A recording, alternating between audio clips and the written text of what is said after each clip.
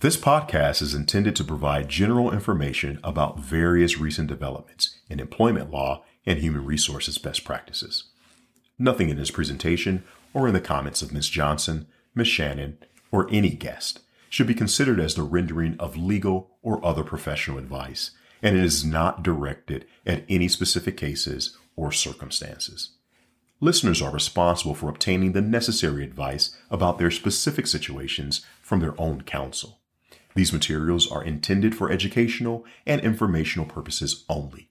The presentation and these materials represent the opinions of the participants and not those of their law firms or companies. No part of these materials may be printed, photocopied, or otherwise reproduced, recorded, or stored, or transmitted in any form and by any means, electronic, mechanical, or otherwise, without the prior written permission of Today's Workplace podcast. Welcome to Today's Workplace, a podcast created to keep employers current on the latest employment law trends while providing proactive solutions to the everyday issues arising in today's rapidly changing workplace. Is your business prepared for today's workplace? Let's find out with your hosts, Barbara Johnson and Belinda Reed Shannon.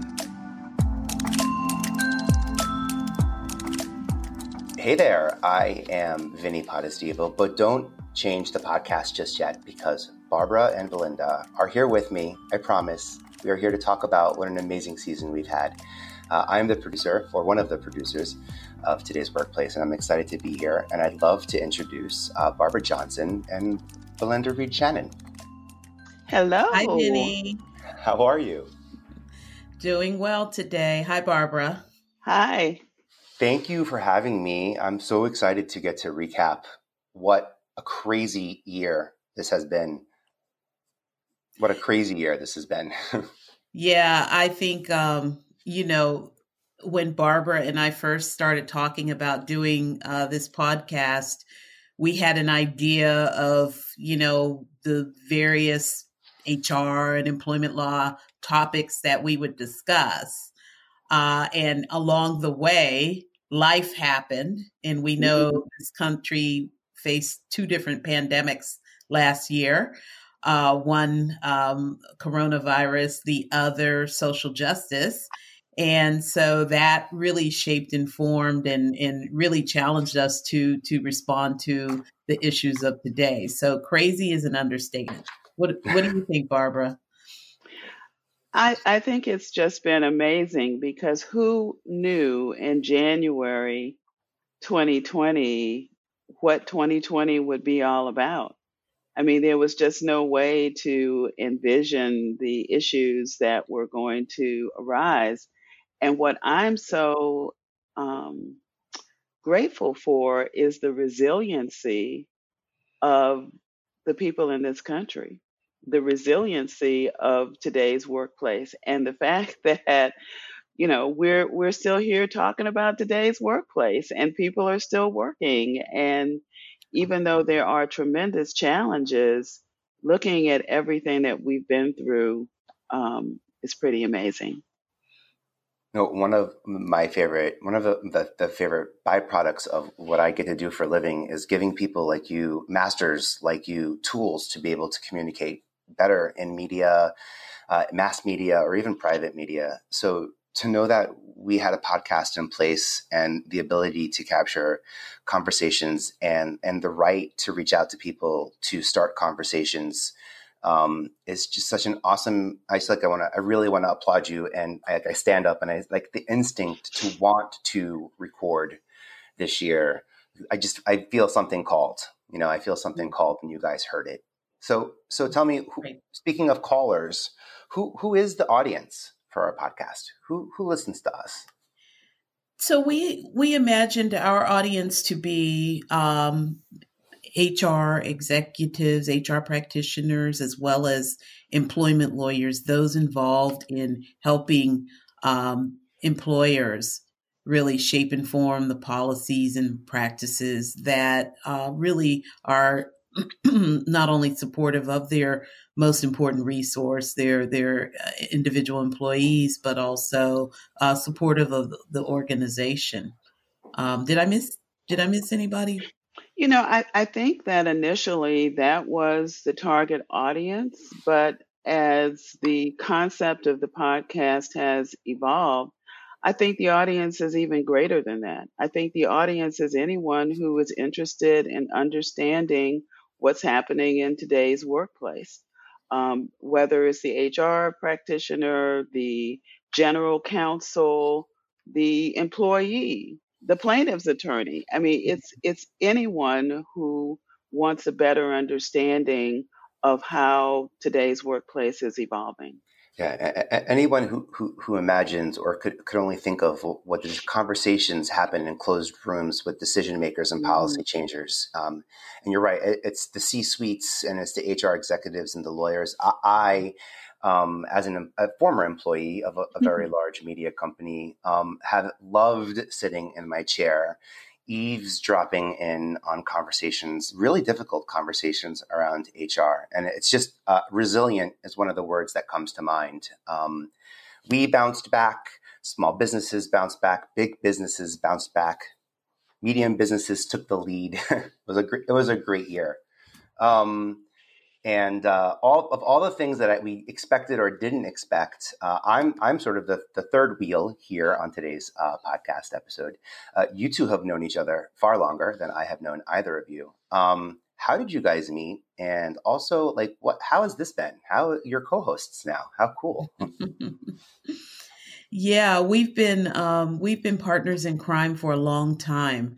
I just remember meeting Barbara through one or more of the various professional organizations that we belong to as employment lawyers and or as Black lawyers.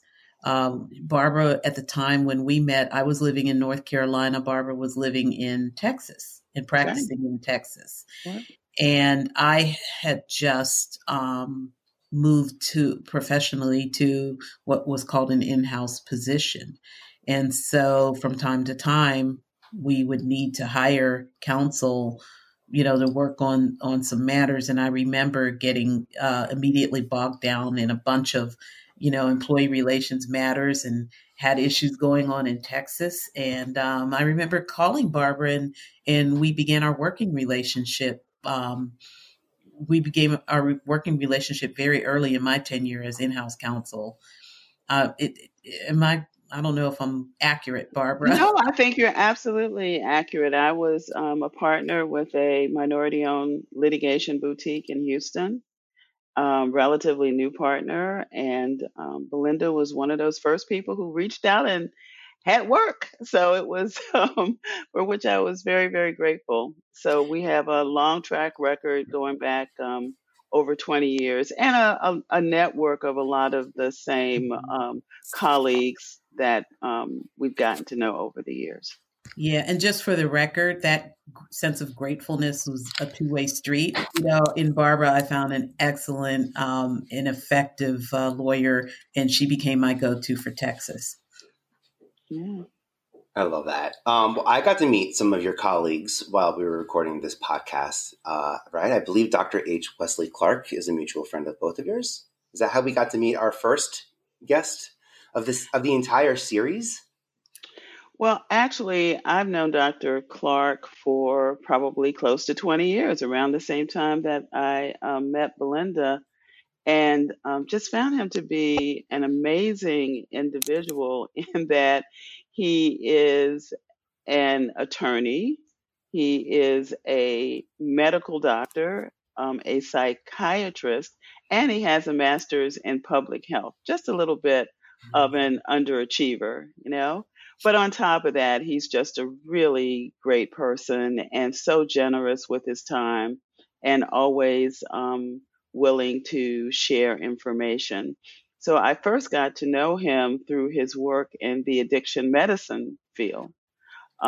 He worked at a VA hospital and headed up part of their addiction medicine practice out in the San Francisco area. And he and I were on the faculty of something called the American Society of Addiction Medicine. And so I got to know him that way, but also knew about the fact that he's an expert in public health and, in fact, teaches in that area currently. So, in thinking about people who would have expertise with respect to coronavirus and what employers should be doing and what was happening, I knew he'd be a good choice.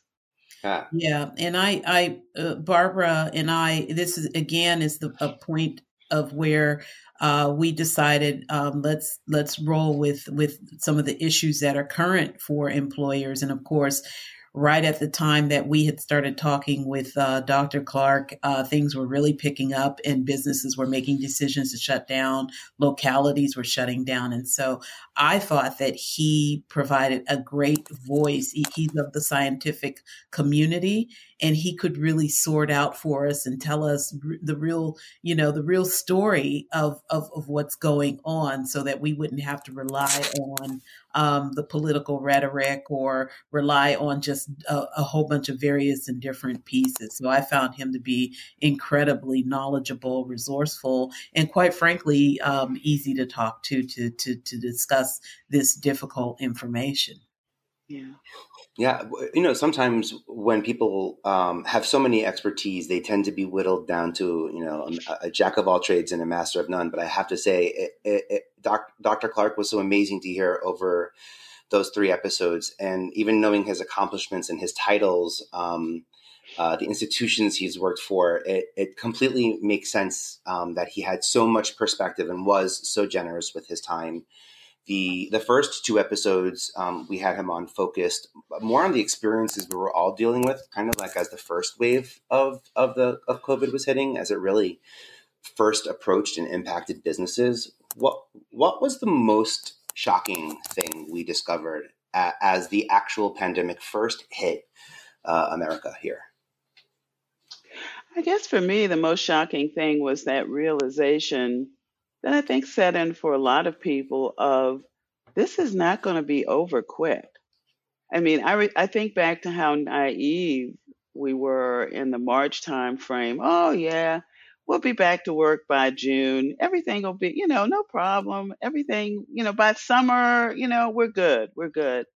And I think from talking with Dr. Clark, the realization that this is a longer term issue that will go well into 2021, if not beyond.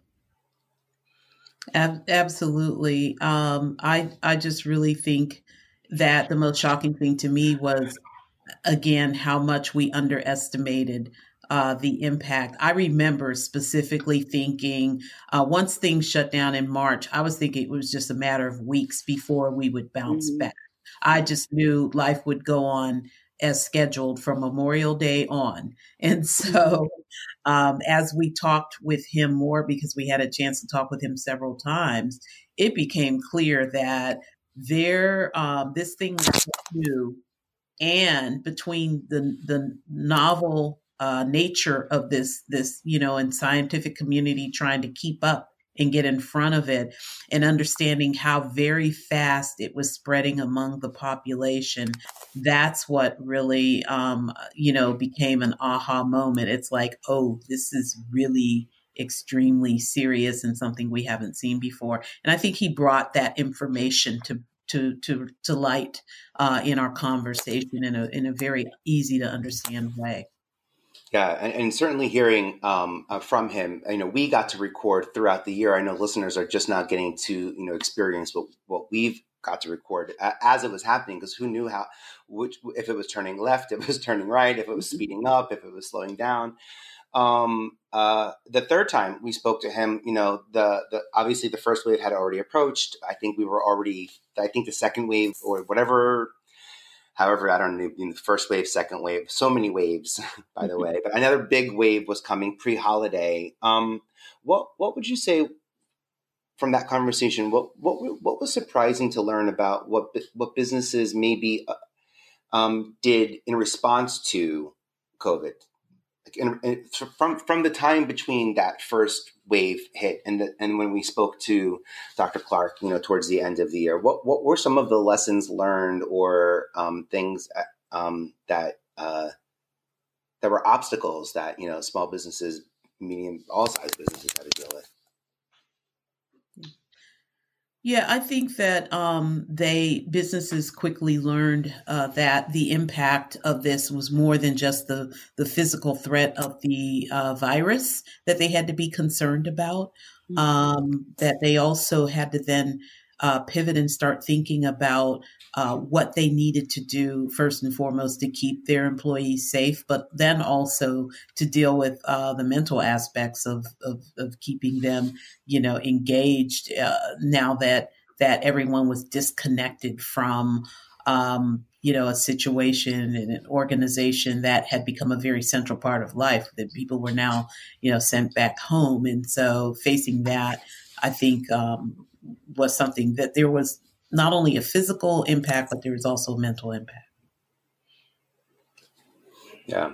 I also think I think we were all surprised with how infectious I think this disease, COVID ended up being, or actually still is and continues to be, infectious, and we were all very surprised by that. Right, and one of the things he did do very well is explain to us, where this particular virus fell on the spectrum as it relates to some of the other pandemics that we were aware of, like SARS and Ebola virus, and even explaining to us the difference between this and the flu. That was very helpful also.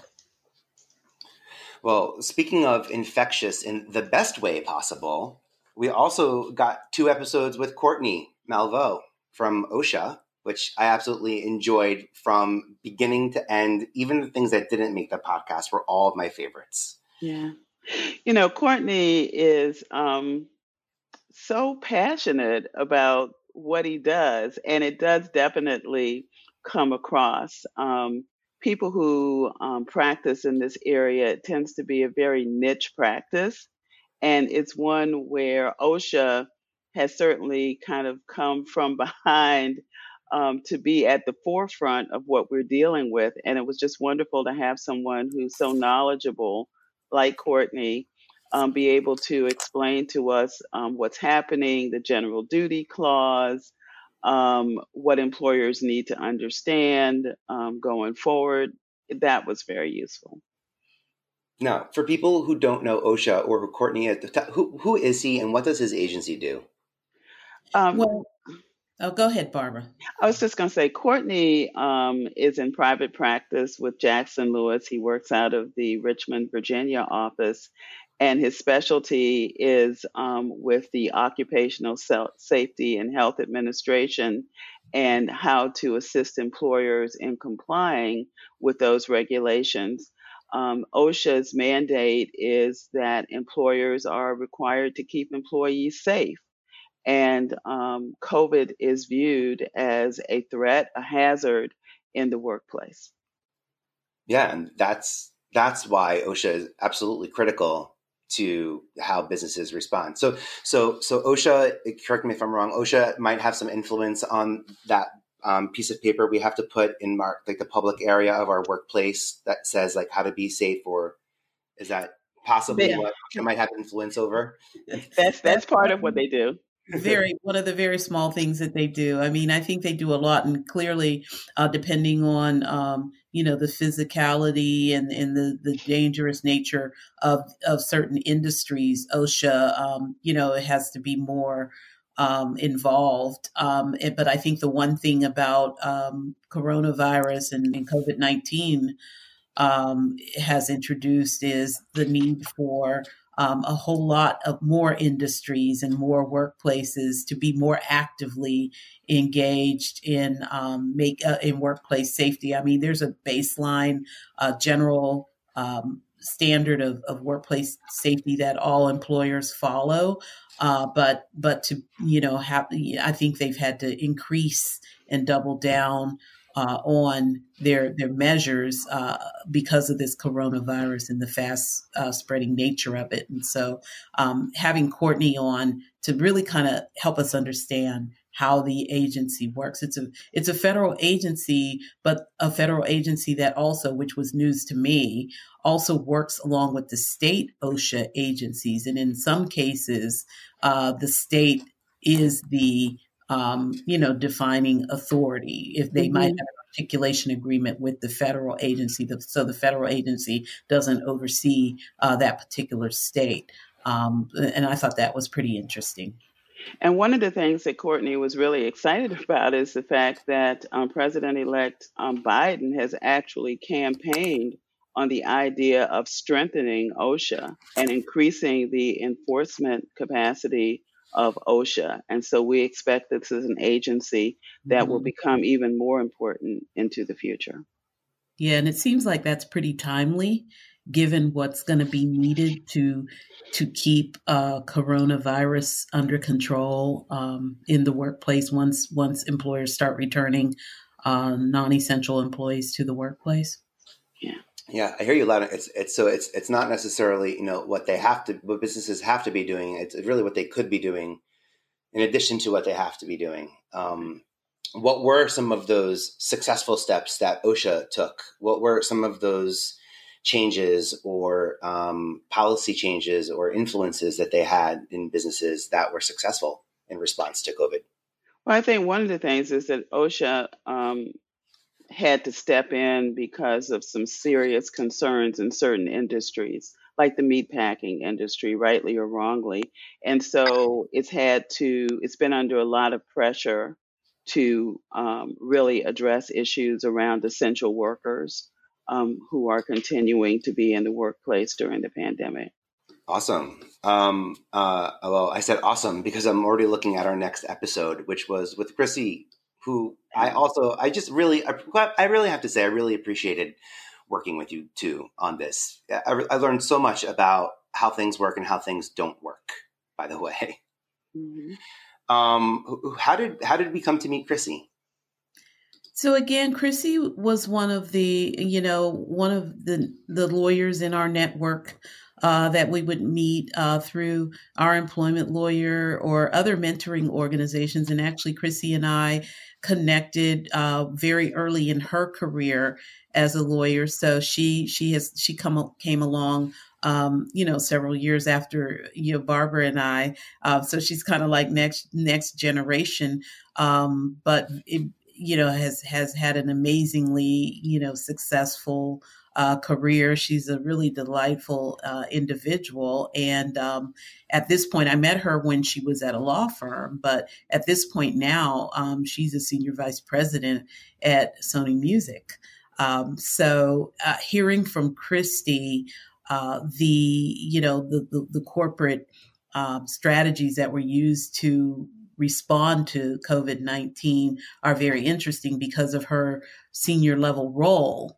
She was charged with working with the CEO and other senior managers to make decisions and set things in place. So I thought it was really interesting to have her and have that discussion. Yeah, and I thought it was interesting, the advice that she gave as far as just being flexible and the importance for employers to be flexible during these difficult times and recognize the stress and strain that employees are under. And that's incredibly important. Yeah, we called her podcast Improving Employee Relations During the Pandemic with Chrissy Russell. What were some of the upsides to what we just went through, courtesy of people like Chrissy and, again, policy makers and decision makers? Any? I think that that there was finally a breakthrough in one of the biggest myths for a lot of employers that productivity is increased by, FaceTime is the most important element to productivity, actual presence at the office. And I think that one of the breakthroughs is that, as Chrissy talked about, the they found out how to ensure that employees still feel connected and productive even if they're away from the office. But just to listen to the sheer things that they had to do, the sheer number of things that they had to do to give everyone the ability to work from home in a very short period of time, and to make policies about the office and who could come in and when, and under what circumstances. All of that was very interesting in terms of wrapping your mind around what employers had to do in order to keep their company moving and in order to keep their employees working. Yeah, I think we heard from people who I guess OSHA represents a very broad reach of business types, and obviously Sony is a familiar name. We know that the pandemic had an impact on a tremendous amount of types of workers, but specifically on essential workers. And we were lucky to have Donna Hughes and Ashley Ridgway Washington join us to talk about that. And how did they come to be? How did they join our first season of Today's Workplace? Once again, both of them are individuals that we've known for a number of years and thought they would be ideal guests in that they both are they're both in the healthcare space and dealing with essential workers who are on the front lines in terms of actually caring for individuals who have COVID-19, as well as trying to deal with how to keep their people working and safe. They have a combination of both essential workers as well as those people who are non-essential and who are working remotely. And so a great choice as far as imparting information about their experiences. And for people who aren't familiar with them, what are the organizations they're affiliated with? Well, Ashley Ridgway Washington is with Christus Health, which is a not-for-profit with facilities throughout the Southwest. And then Donna Hughes is with Emblem Health, which has offices, locations throughout the Northeast, primarily in the New York City area. Yeah, and I thought our conversation with them was very interesting because, of course, healthcare is one of the major, frontline worker type of organizations, these hospitals and whatnot. And so Donna and Ashley both, had to immediately help their organizations pivot to a response and working situation where, like Barbara mentioned, there were both essential workers, large groups of essential workers, as well as smaller groups of non-essential workers. So how do you keep, in addition to keeping their employees safe, they actually have responsibility for setting policy over facilities that actually had to keep customers and/or, patients safe also. Yeah, we actually had such a great conversation. We have them back. Yes. Can I say that? You can. Yeah. They're coming back. They're coming back. And there's lots of things looking forward to. But one of the things, actually, speaking of looking forward, as we rebuild even the workplace, recruitment is vital for the success of the workplace, of today's workplace, the survival of today's workplace. And that was actually the topic of the podcast that we had with Robert Spencer and Michelle Campbell. Do you want to tell us a little bit about some highlights from that podcast? Oh, absolutely. How do you recruit people during the time of pandemic? And even though there are lots of situations where businesses are closing and people are being laid off, there are lots of employers that have been really struggling just to find enough workers to keep things going. And so it was great to have Robert and Michelle talk about how employers are going about recruiting during the time of pandemic and some of the tips for both employers and for people who are seeking positions in terms of how they can go about identifying talent and being hired. Yeah, and I thought one of the biggest surprises for me was getting confirmation from them that, businesses, acquiring talent and doing recruiting did not slow down. Like Barbara mentioned, there were a lot of small businesses and other businesses, service level businesses that may have had to shut down for a while, but other industries, they kept it moving. Even if they had to move all of their workers off site, work from home, they still continued to carry on with building their workforce. And so they were able to give us a really good perspective of that and the adjustments that candidates had to make, as well as organizations, in the now moving to 100% virtual virtual environment to do this recruiting. And I mean, it totally changed things because typically candidates would be flown in if they were serious. They would be flown in to physically meet, or they would be asked to come in to physically meet the recruiters, meet the people who were hiring them. And now we have none of that. Everything's done over Zoom. Yeah, it was also very interesting just to understand the whole onboarding process now and how employers are bringing people on board, and then talking about diversity. How does one go about finding diverse talent during these times? And so I think those were some important aspects of what we talked about. Yeah, actually, I remember Michelle pointing out the real need for more diverse talent, especially engineers. And that was one of the things that really resonated with me because as a creative, it's not maybe a topic or a column that I would read in the newspaper, but just being aware of something like that helps, the conversation. And I also think the speed in how things, wow, you say onboarding, recruitment to hire used to take 1 month, 2 months for the big company, for Apple's and the big public.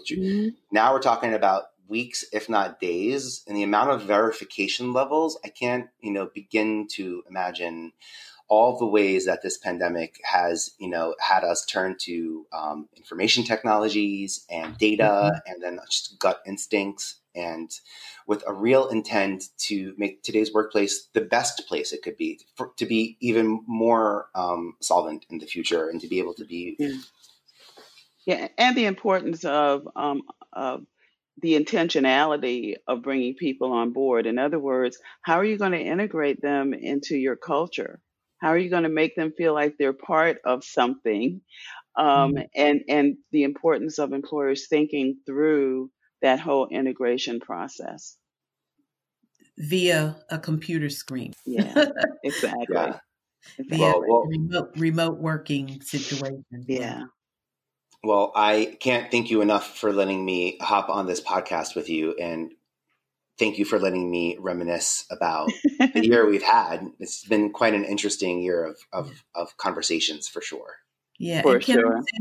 Can I say, Vinny, it's been so much fun and such a pleasure working with you and your team and Ed's team in helping us produce this podcast.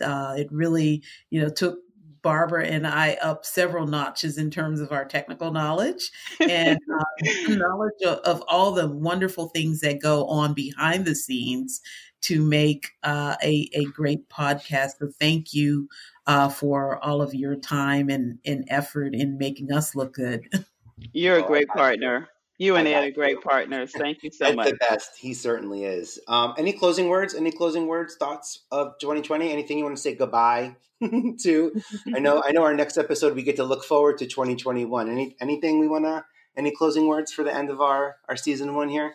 Yeah, well, real quick, I just hope that that the information and the conversations are going to be helpful, useful, and delightful to listen to for our listening audience. Sometimes, we have these big issues that we're dealing with on a daily basis in the workplace, and sometimes it's just great to talk about it. And that's what we have tried to do. Yeah. I love it. Well, we have lots more to come. And if you aren't already, please hit that subscribe button and follow us on our journey I wouldn't tell you something I haven't told my mom. And yes, my mom is a follower of this podcast because I have learned so much from it. And if you are one of those people who likes the web, you can find us on today'sworkplacepodcast.com. But I really appreciate your time today, and I look forward to our next podcast. Thank you so much. Thank you. Thanks, Bye-bye. You've been listening to Today's Workplace with Barbara Johnson and Belinda Reed Shannon. If you like what you heard, click subscribe so you don't miss out on future updates and episodes. For more information about today's episode, check out today'sworkplace.com. That's TODAYSWORKPLACE.com.